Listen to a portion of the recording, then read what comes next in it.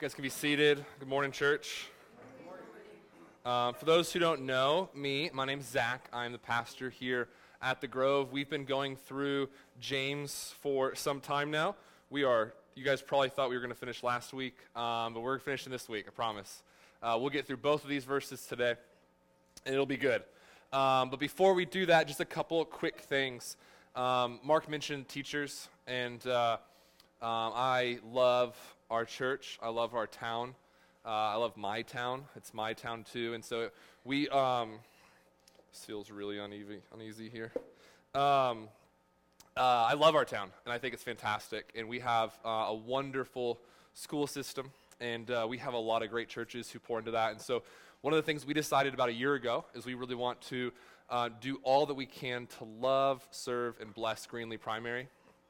And Greenlee Primary is the primary school in Mitchell County. And so we've been doing that for a little over a year now, and it's been fantastic. We've built some great relationships there. We've been able to serve the teachers and the students of that primary school. And so for those of you who weren't here last week when we talked about it or missed the announcement, or what we did this past week is school starts on Monday. So this past week, teachers went back to school on Wednesday, and because of your generosity, and our generosity to our community, we were able to give a gift card for back-to-school supplies to every teacher at Greenlee.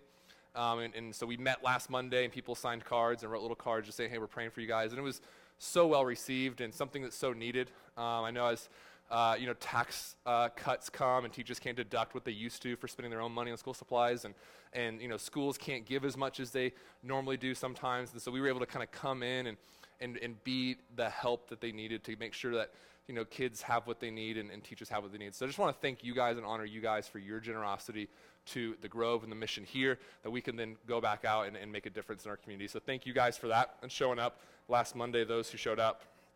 And so, like I said, we'll finish James. Next week, we're going to start a new sermon series.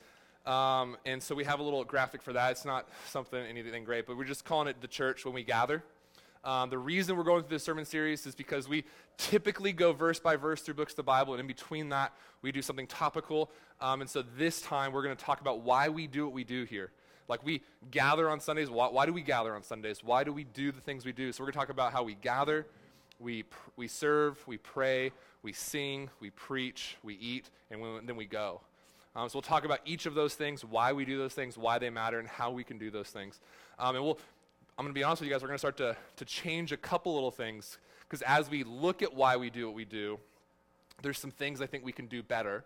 And so we'll talk about that next several weeks, and I'd love for you guys to be a part of that. If you can make it every Sunday, make it every Sunday. If you miss, please listen online, catch up. We post these sermons online for you guys, because we're going to be introducing some different elements into our service, some different liturgy as we begin to really try and shape what we do on Sunday mornings around the gospel every week. So, because and we'll talk about today, we're so prone to forget, we're so prone to wander, that having a day each week we can be reminded of God's goodness and His grace through the cross of Jesus Christ is going to be something that we need in this Ebenezer in our life, where we can come back to week after week after week to be reminded. So we're going to go through that and talk about that, but that's not today. Today we're in James. James has been a heavy book, hasn't it? And it seems to honestly end kind of heavy, with a hope, but also heavy. It's been a heavy book. We started off, so I'm not going to go through the whole book again. We started off the first week just talking about how we need to, like James, we need to be servants. Instead of being desiring to be served by others, that we ought to lay our lives down and serve others, like Pastor James did. We talked about how we should count trials joy. We talked about how we should be hearers of the word and not just, doers of the word, not just hearers. How we should show mercy to others, how we should talk in our relationships, how we should use our tongue, how the relationship between faith and works. We talked about true wisdom and false wisdom. We talked about generosity. We talked about being patient and suffering. James goes back to suffering. So we talked about a lot of things. And one of the things we talked about over and over and over again is how James is going to constantly make us look at our heart and begin to diagnose our heart. Like, do we really believe what we say we believe? Is Jesus someone that we've intellectually acknowledged existed, or have we really trusted in Him and repented, and we believe in him in such a way that's changed our life. And so James gave us all these diagnostic tools we've been over again and again, and this is how James ends it.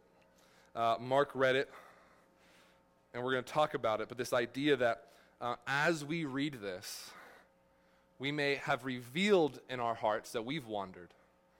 As we may have revealed that, hey, we've done some wandering.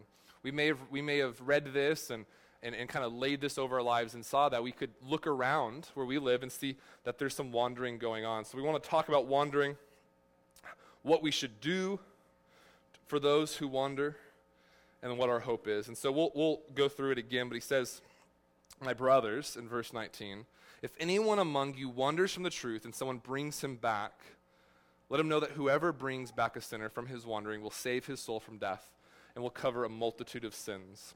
So what does wandering mean? I think there's two things. I think James is particularly talking about one thing, but there's two ways we can look at wandering. I think that the first one we just think of instinctively, I believe, is that this inadvertent wandering, right? So like we're heading in a direction and something happens and we just start to drift away, right? And so if you've never had, if you ever grew up in a time where GPS wasn't always around, I know that's not all of us, but some of us had that. It's really easy just to stay on track today. Like you've got a GPS, it tells you when to turn. If you go the wrong way, she begins to yell at you. It tell you, we got to either recalculate or you're going to make a U-turn. So there's all these things that help us stay on track. But there's times in the past where you can just begin to drift and you get off course and don't even know it. In fact, airplanes would do this without their instruments. And so I don't know if you've ever been on an airplane. I know some of us who live in this community haven't. But airplanes, we think of just kind of flying in a straight line, right? Airplanes just go from point A to point B. They don't have to make a lot of turns. There's not mountains up that high. There's not things to avoid. They're just flying from point A to point B. But that's not actually how airplanes work. Airplanes really don't fly in a straight line because of the wind and the turbulence that's up there. They actually fly very, very back and forth. And you don't feel it because they're making minor adjustments. Usually today it's a computer making minor adjustments all the time, over and over and over again. But if you imagine if we were trying to leave here, we just flew from here to Orlando not that long ago. Just a short flight. If we were flying from here to Orlando, just a tiny, heading, like 1 degree heading in the wrong direction. By the time we got there, we'd miss Orlando, be somewhere in the Atlantic, like just 1 little degree off, and you keep going. You're so far from where you're supposed to be. It's this inadvertent drift. And so what airplanes do is they constantly correct to get where they want to go. There's this inadvertent drifting. And so that is a way to wander, but it's not exactly what James is talking about here. The word wander in this passage, when you look at it and see how it's used throughout the New Testament, it's more of a decision, a glad-hearted giving over to the sinfulness of our lives. It's us saying, I like my sin more than I like God. I love my sin more than I love God. And so that's the kind of wandering. We're going to look at both because I think both are equally as dangerous as James is making it out to be. Because it says here that anyone brings someone back from wandering, they saves their soul from death. That makes wandering seem super dangerous, right? Like something you don't want to do, something that you want to help others. So there's high stakes here. And we wonder. And I think all of us wonder and drift, whether we're doing it intentionally or we are just inadvertently drifting at times. I think all of us drift and we're prone to wonder, right? We sing that song. I think it was last week we sang that song. We're prone to wonder, Lord, I feel it, prone to leave the God I love. Here's my heart, Lord, take and seal it. Like we sing how prone to wonder we are. And so we are prone to wonder. We sing about wondering. We sing about drifting. So we all do it. And so the reason why this is dangerous, though, is really, if we think about it, it's one of the reasons we planted this church, is because that wondering, that idea, is most people who are wondering have no idea they're wondering. They have no idea they've wandered off. They think they're on the course they're supposed to be on. And the reality is they might sound like church folk, look like church folk. They go where church folk go, but they're not Christians. And that may seem judgmental, but very early on here when I was a student pastor, I was talking to this young woman and talking about her faith, and we were talking, and it became really clear that like she kind of just knew a lot of things about Jesus and not Jesus himself. And so I asked her, when did she become a Christian? And her answer was, well, my grandmother's a Christian. I was like, I don't think that makes you a Christian. Like, I don't think that's how this thing works. Like, nowhere in the Bible does it talk about how if your grandmother's a Christian, you get to be saved and you get to be a Christian. You get to have a relationship with Jesus just because your grandmother did. And so there's this idea where people have wandered, but they have no idea they've wandered. People sit in churches over and over and over again and have no idea that they actually don't believe what they say they believe. Jesus becomes more of like a historical figure like George Washington, right? We know a lot of facts about George Washington. We believe George Washington was a real person, right? We believe, or maybe we don't believe, he cut down a cherry tree. That's George Washington, right? The cherry tree thing. Look at, yeah, it's a cherry tree. It's George Washington. We believe these things about him, but it's just a historical figure. We don't actually trust in him. But I think sometimes for some of us, the way we believe in Jesus, the way we trust Jesus, the same way we believe in George Washington. We believe he exists. We believe he did the things that history tells us he did. And we think that is what salvation is, and it's not. It's not an intellectual assent to agreeing to a few doctrinal or theological points. It's trusting in. It's submitting to. It's believing in a way that changes your life and repenting of your sins and towards Christ. That's what the gospel does. So when you see the gospel, when you see the beauty of the cross, this is what happens in our life. And so what we've kind of boiled Christianity down to is if you say yes to a few statements and you repeat a prayer, you're in. That's it. Someone dunks you in water and now welcome to the kingdom, brother, right? Like we all sing, hallelujah, this is good. That's not historically what Christianity is about.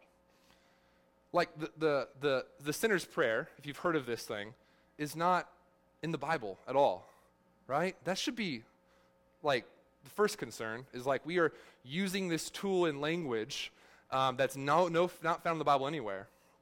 And I've heard a pastor say, and I agree, that it sounds a little bit more like witchcraft, right? Like if you say these words, then this will happen. Like doesn't that sound like you're just repeating some sort of like spell or something? Like if I repeat after this person, this incantation, then God must do this. That if I ask Jesus into my heart, then he must come in. But if I don't have to believe, I don't have to repent, there's no actual change in my life. But if I say these words, then this must happen. That's not historically what we believe. And man, like this is heavy. This is what's kept me up at night. This is why we planted the Grove, is we wanted to see people come back. We live in a very churched area. There's so many churches. I could throw a rock at 2 churches from my house. Someone a little bit stronger than me could probably hit 3, but I can only hit 2. And so there's so many churches here. And there's some great churches. You probably passed some fantastic churches on your way here. But there's 3,500 people in Spruce Pine, 17,000 in Mitchell County. We've got more people in Burnsville, less people in Yancey County, but Burnsville's bigger than us. And so we got all these people. The idea that we don't need more churches, first of all, is not actually true. If you think we can fit all 17,000 people in the churches we have, it's just not going to happen. Like, there's not enough room for us to fit them here. Even if, like, all these other churches all these people come to their church, we just don't have enough room. And so this is a little rant, and I'm sorry. But if we think about our goal to plant churches, like we want to be a church planting church, right? Like this is our vision. I've talked about it from day one. Like it shouldn't be a surprise to anyone unless you're visiting. So we want to plant other churches. When I first came here and I first decided to plant a church 3 years ago, it wasn't super received well. I don't know if you guys knew that or not. We were labeled a cult, and people didn't like us for a little while. And so if you're here today, I want to apologize that people might say things about you in the community. I'm sorry that's happened, and that it will probably continue to happen. But like the reality is like there are some good churches here, but there's not enough to fit everyone I believe God wants to save. Like we have to have this big vision. Like if you read in Acts about Ephesus, like oh my goodness, like Ephesus was so turned upside down that the people who made money in evil ways rioted because they couldn't make any money anymore. Like, why can't that happen in Spruce Pine? If we think we don't need more churches, it means we don't think God's actually going to do a work here. And I believe he is, and I believe he is, I believe he will continue to call many men and women to himself through the gospel. And so we planted this church, and we continue to plant churches, but if you really look at our context, there aren't a lot of people here, besides Penland School of Arts and Crafts, that don't know and never heard about Jesus or is even hostile towards Jesus. Everyone knows Jesus, everyone likes Jesus, But there's not a ton of people. The same can't be said that everyone loves him and follows him and submits to him. And so we plant this church. We want to call people. I mean, if you come here on a day where we baptize people, hear people's stories, like everyone except for one grew up in church. And now they're 30, deciding to follow Jesus for the first time. They've been in church their whole life. It makes me a little anxious that my kids are growing up in church. But I hope that God will use our kids' ministry in a way that might not have been used in other people's lives. But who knows? So this is why we do what we do. This is why we herald the gospel. This is why we preach the gospel every single week. You guys are probably like, man, Zach has one message. How does he always go back to this one thing from different texts? I don't get it. It's because this is what every single story, every single page is about in the scripture. It's one story about a God who loves his creation, has come into his creation to save and to reconcile his creation back to him. And the thing that kept me up, and the thing that continues to keep me up, is that there's so many people who think they're reconciled but aren't. Because by no biblical definition do they follow Jesus, love him, have repented. They just believe that he's real. We read in James that even the demons believe that. Don't we want something more than that? So people are wandering, and they have no idea they're wandering. Some people are wandering, and they absolutely know it. They've left. In fact, we've seen this in the news, and Christian on Facebook and the news recently, right? So you see a lot of, high-profile Christians leaving the faith. You have Joshua Harris. He was a pastor, wrote a book that he later apologized for. I'm with him on the apology part. I'm not with him on the leaving the faith part, but the book did do some damage. And now he's left the faith. You have another guy from Hillsong. I'm going to be honest, I didn't know who this guy was. But he's left as well. And so you see people who are choosing to wander. It's this, I don't believe this anymore. I've wandered from the truth. This is a very real thing. And for some of us, it's so real, it's in our family. It's in our friends. And so this is heavy today, but there is so much hope. There's so much hope in this passage. And so I want us to talk about what does it look like for us, what should we do for those who wander? Because he says, if anyone among you wanders from the truth and someone brings him back. So there's this idea that we can bring someone back. Let him know that whoever brings back a sinner from his wandering will save his soul from death and will cover a multitude of sins. So people wander, right? That's just like number one. I don't do points. I did last week, I think, but that was really weird. But if there is a point, number one, people wander. And then what we do as Christians is we woo them back. We pursue them. We, with love and compassion, pursue and woo them back to the truth. We engage because it's so dangerous, because there is risk that the soul could die. We woo. Proverbs 10:12 says this. Excuse me. Proverbs 10:12 says this. Hatred stirs up strife, but love covers all offenses. What does that mean? Does it mean if I love someone that their sins are forgiven? No, that's not what it means. It means that the way we bring someone back to the gospel is through love. The way we don't engage with them to be right. We don't engage with them to prove them wrong. We engage with them because we love them and we want to see them come back. Because we care for them and we want to see them find truth. Right? And so it's love. And so it's not that, my love for my brother would save my brother, but it's that my love for him might win him back, might bring him back home. And so we love, we woo people, we earnestly seek and love one another because it covers a multitude of sins. So what does it actually look like to love someone who's wandered? Well, Jesus told us in Matthew 18. And so we're going to go to Matthew 18, and we're going to chat a little bit out of Matthew 18 for us to be really clear on how Jesus, it should be up here. If you have your Bibles, you can turn there. But Matthew 18 is Jesus talking to his disciples about what we do when someone wanders. It says this in chapter 18, starting verse 15. If your brother sins against you, go and tell him his fault between you and him alone. If he listens to you, you have gained your brother. But if he does not listen, take one or two others along with you, that every charge may be established by the evidence of 2 or 3 witnesses. If he refuses to listen to them, tell it to the church. And if he refuses to listen even to the church, let him be to you as a Gentile and a tax collector. And so Jesus gives us these guidelines here. This is what many churches, and ours included, would consider what church, the process of church discipline looks like. And there's some things I want you to see here. The one is it's long. It's a long process, right? So it's not just you go to someone, you're like, hey, here's your sin, and they're like, nah, I'm good. And you're like, all right, well, you're out. It's not how this works. It's this long, slow, compassionate, loving process. And then you see what is the goal? Is the goal to be right? Is the goal to get them into submission, to be back again? No, it's to gain our brother back. It's love. The goal of confronting and engaging with someone who wanders is not to be right, not to make them wrong, but it's that we might gain them back. It's that what they're doing is dangerous.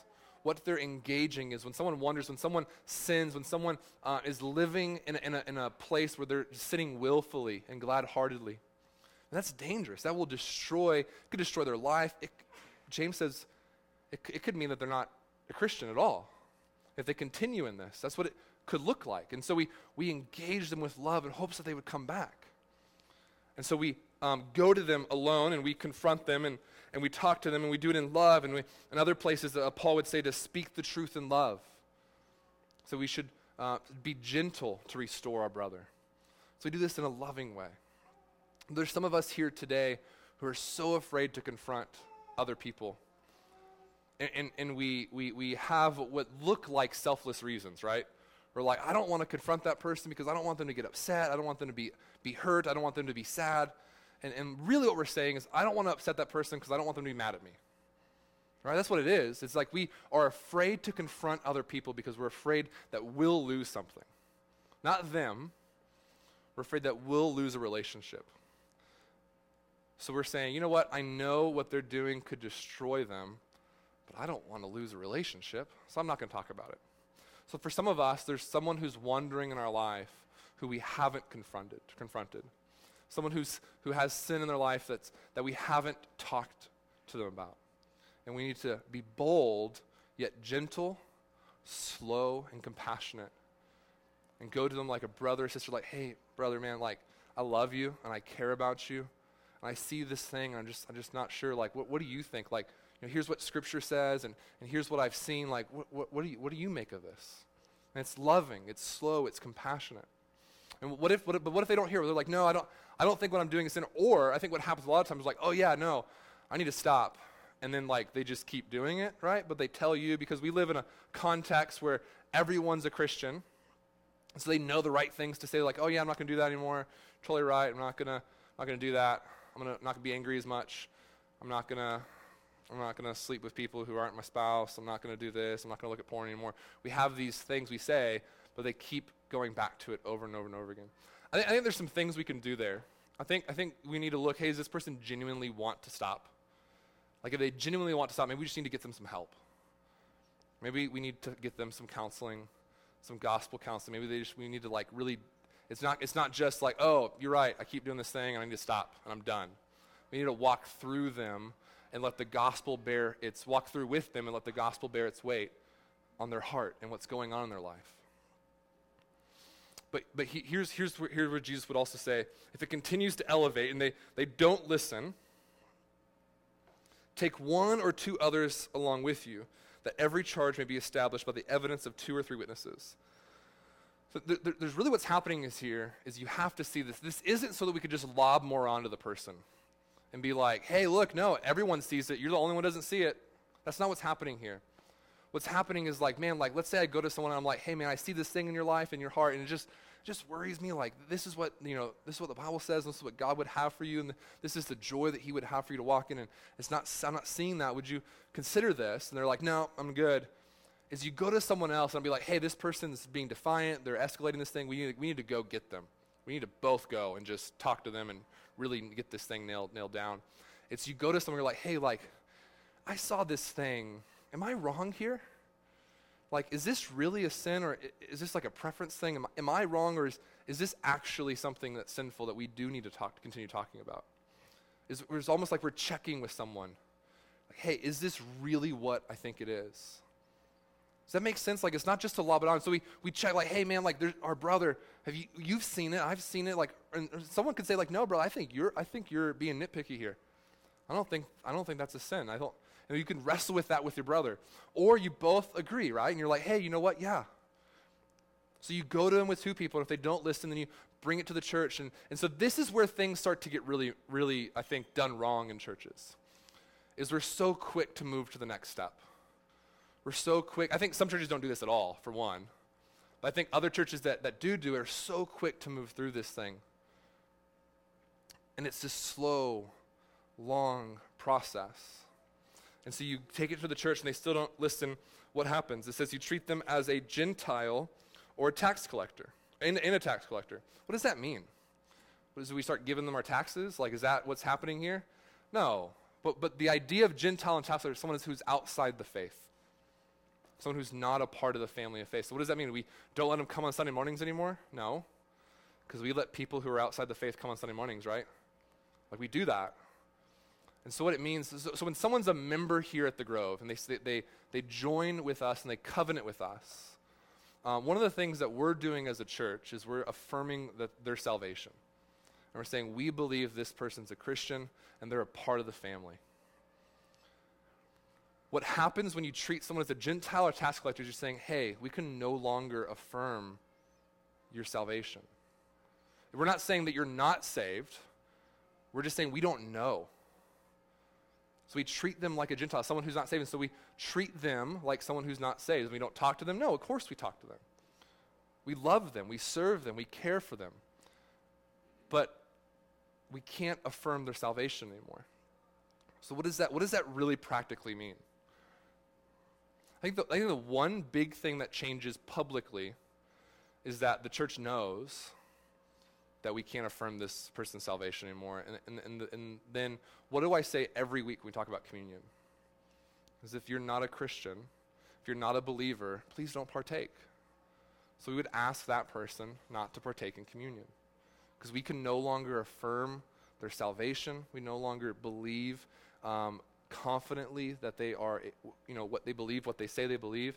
And they're choosing to not submit and come back, then just don't come to the table. That's it. I know that sounds heavy-handed maybe for some of us, but it's a long, slow process, and it's not to kick them out of the faith because we don't want them there anymore. It's not to shame them, but it's in hopes that something this dramatic would jar them enough to realize the seriousness of what they're doing.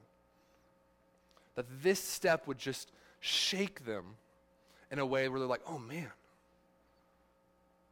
what am I doing? And they would come back and they would be received back to the table. They could come back and eat and drink. I know this is heavy, but I hope you're tracking with me. Like, this is what we do because we love people and we care for them. And we can't let someone wander down a path and just hope someday they'll come back. But we love them enough to woo them and to engage and to plead with them to come back.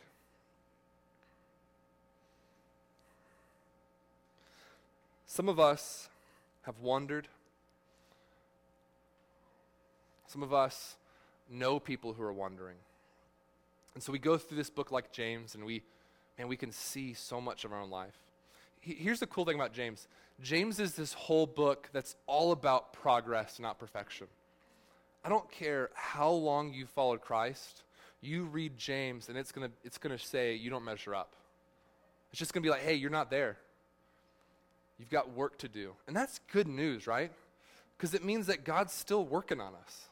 Like, if we got there, then what's left for us? God's no longer working on us? That's not a fun place to be. We want to be worked on, and then one day in glory, we'll be trophies of his grace.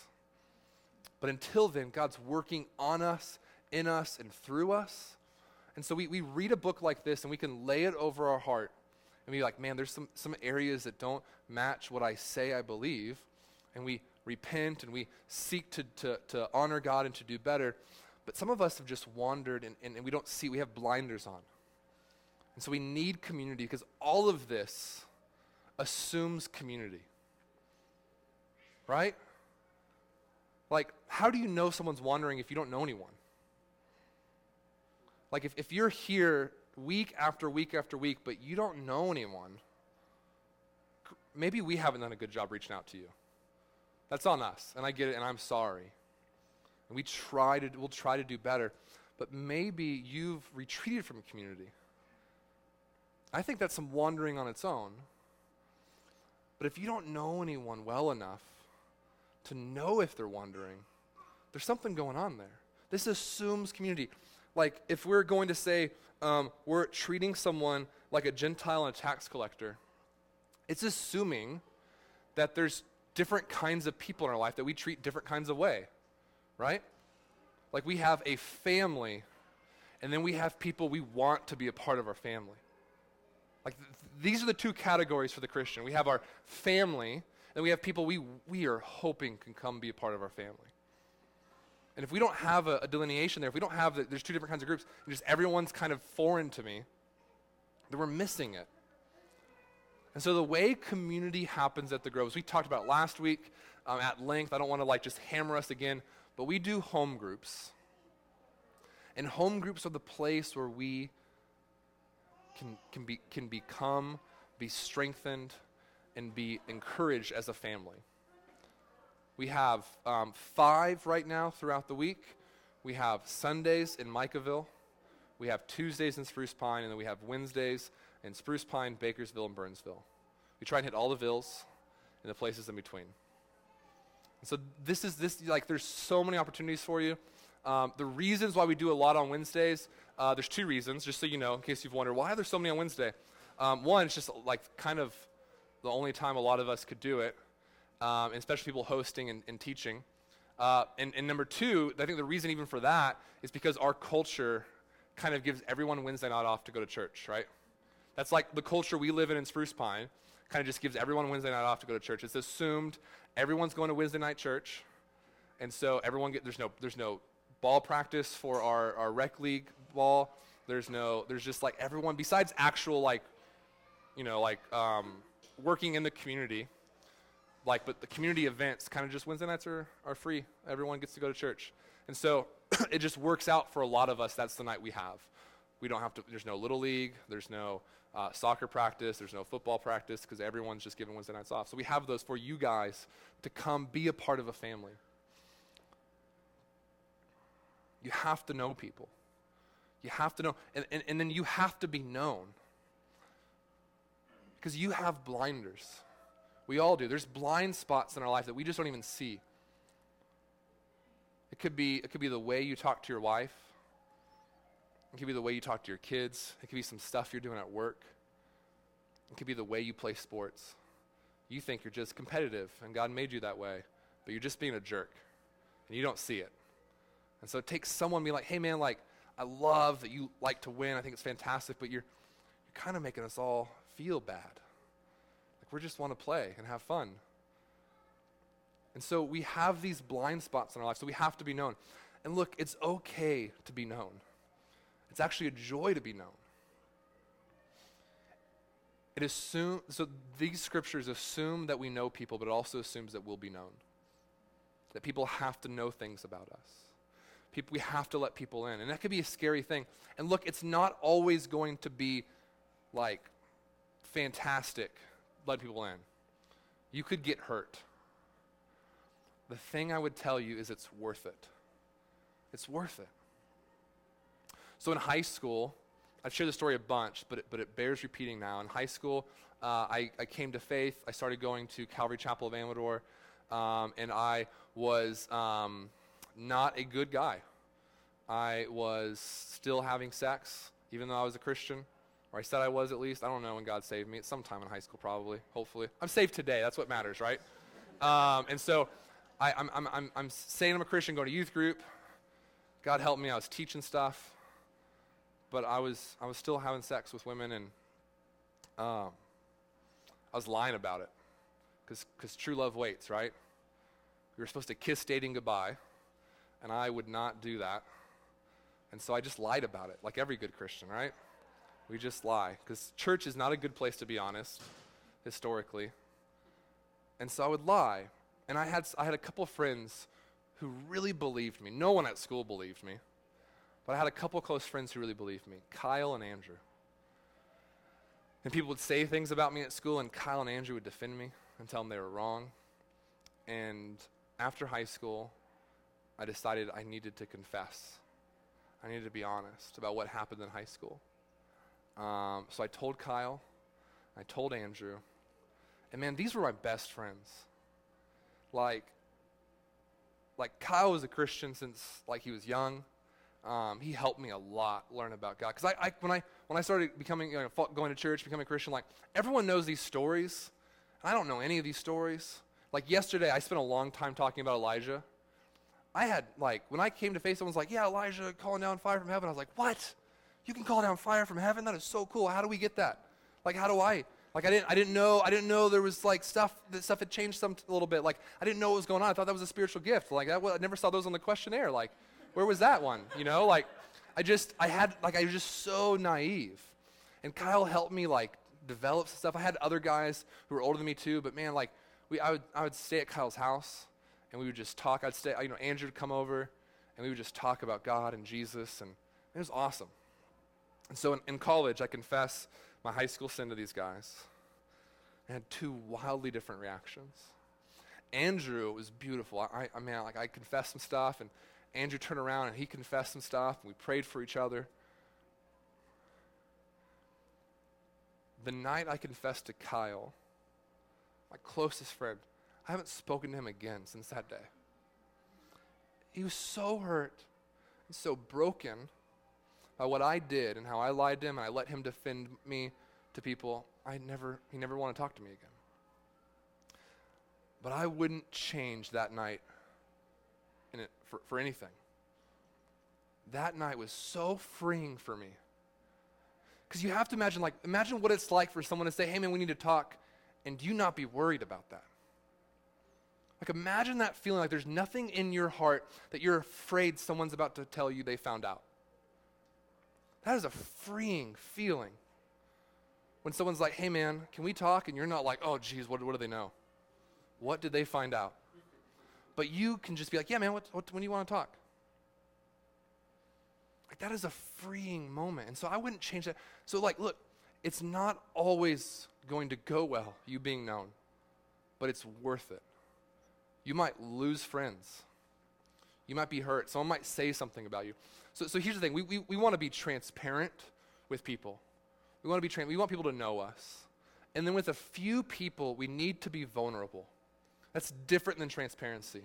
Transparency is you lowering your shield and saying, hey, this is who I am. And vulnerability is you laying down your shield and handing someone else your sword and saying, I'm going to give you some information that you could hurt me with. But I want to be vulnerable and I want to be known. And so I give it to you. A pastor said, and I love it, he says, to be 99% known is to be completely unknown. That if there's no one who knows everything about you, then no one knows you. And here's why I think a lot of us will not be known by people. We just refuse to be known. Because we're afraid if this person knew this thing about me, they wouldn't love me anymore. You're afraid to not be loved. But the reality is you can never be loved unless you're known. Because if they don't know you, they don't love you. They love some version of you that you've put out there that's not real. If you're not known by anyone, you're not loved. Here's the good news of the gospel, and here's where we'll land today, is that God fully knows us. He completely knows us. There's not a thought or a deed that you've had or done that he does not know. And yet, he came for us. Yet, in love, he's wooed us. And for those who are in Christ, he's died for us, forgiven us, taken our sin so far away from us, and washed us white as snow. Like, this is what Jesus has done for us, despite knowing everything about us. What more do you want? Why won't you be known? What are you looking for that's not fulfilled in that? I don't know if you're ever going to find it. We have to be known because we're already known and we're loved and affirmed.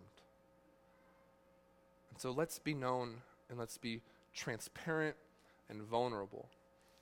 So if you have wandered here today, you're someone who's wandered maybe inadvertently, where you're just like, hey, I know the truth and I've kind of just veered off of it a little bit. Would you come back? I don't know what it is. Man, I just pray the Holy Spirit would tell you right now. But I also pray if there's someone in your life who does know what it is, that they would tell you. Because that's the means by which God has designed us to love one another and to sanctify us, is by us being there for one another and speaking the truth, speaking the gospel in love.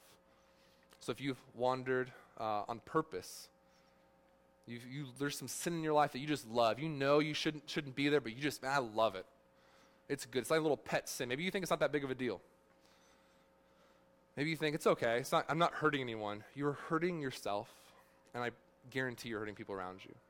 Whatever that sin is, would you come back? Would you repent and come back? So we're going to have communion here in a moment. And if you've wandered, would you just repent and come back to the table? And when we come to communion, what we're doing is we're remembering what Jesus did for us. We're remembering that despite knowing everything about us, he loved us, he sacrificed himself for us. And we're remembering that. Remembering his broken body and his spilt blood. And we're saying thanks that you know me, and despite knowing me, you've come for me anyway. So if you've wandered, come back today. Come to the table. Come eat. Come drink. Worship with us. We're going to eat. We're going to drink. We're going to sing and respond to God's word. And we're going to, if you're a member of the Grove, if you're a covenant member with us, or you are a supporter of us, this is our time to give as well. We have a box on the table. You can give online, or you can give on this at this box up here. If you're a guest here, please don't ask me or hear me asking you that you should give. I just hope this service and this sermon, as heavy as it is, would just be a gift to you. But for those who come and support our mission and our covenant member, this is our time to worship through giving, to worship through eating and drinking and singing and responding to God. So I'm going to pray for us, and then we'll end. If you want to pray, if you want to pray and just need prayer, I'm going to be off to the side over here. You can come up, get communion, go back to your seat. But if you want prayer, just come talk to me. I'd love to pray for you, to pray with you. So I'll pray now, and then we'll sing. Father God, I just come before you, Lord, just so thankful for this church family, God. Lord, I'm thankful that I'm known and that there's still people who come here. I don't know. Lord, I'm just thankful for your grace and your mercy, Lord, that you saw fit to come after us, even though we don't deserve it, even though we've rebelled. You love us. And so I pray for those in here today who have wandered, Lord, that you would just continue to chase after them, that you would put it in the hearts of those around them to woo them back in love. God, if there's people in our lives who have wandered and we haven't engaged with them, Lord, give us the courage and the gentleness and the compassion to engage with them, Lord. If there's people who have wandered in our life and we have engaged, and we've gone through all that we're supposed to, Lord, and they're still not coming home, I pray that you would continue to work on them, continue to love them, continue to woo them back to you. And for the one who's tried, the one who's tired of trying, would you just love them? Give them grace and peace, Lord, that they may feel comfort from you, our comforter. Or sometimes it's hard to engage and to woo someone who refuses to come home.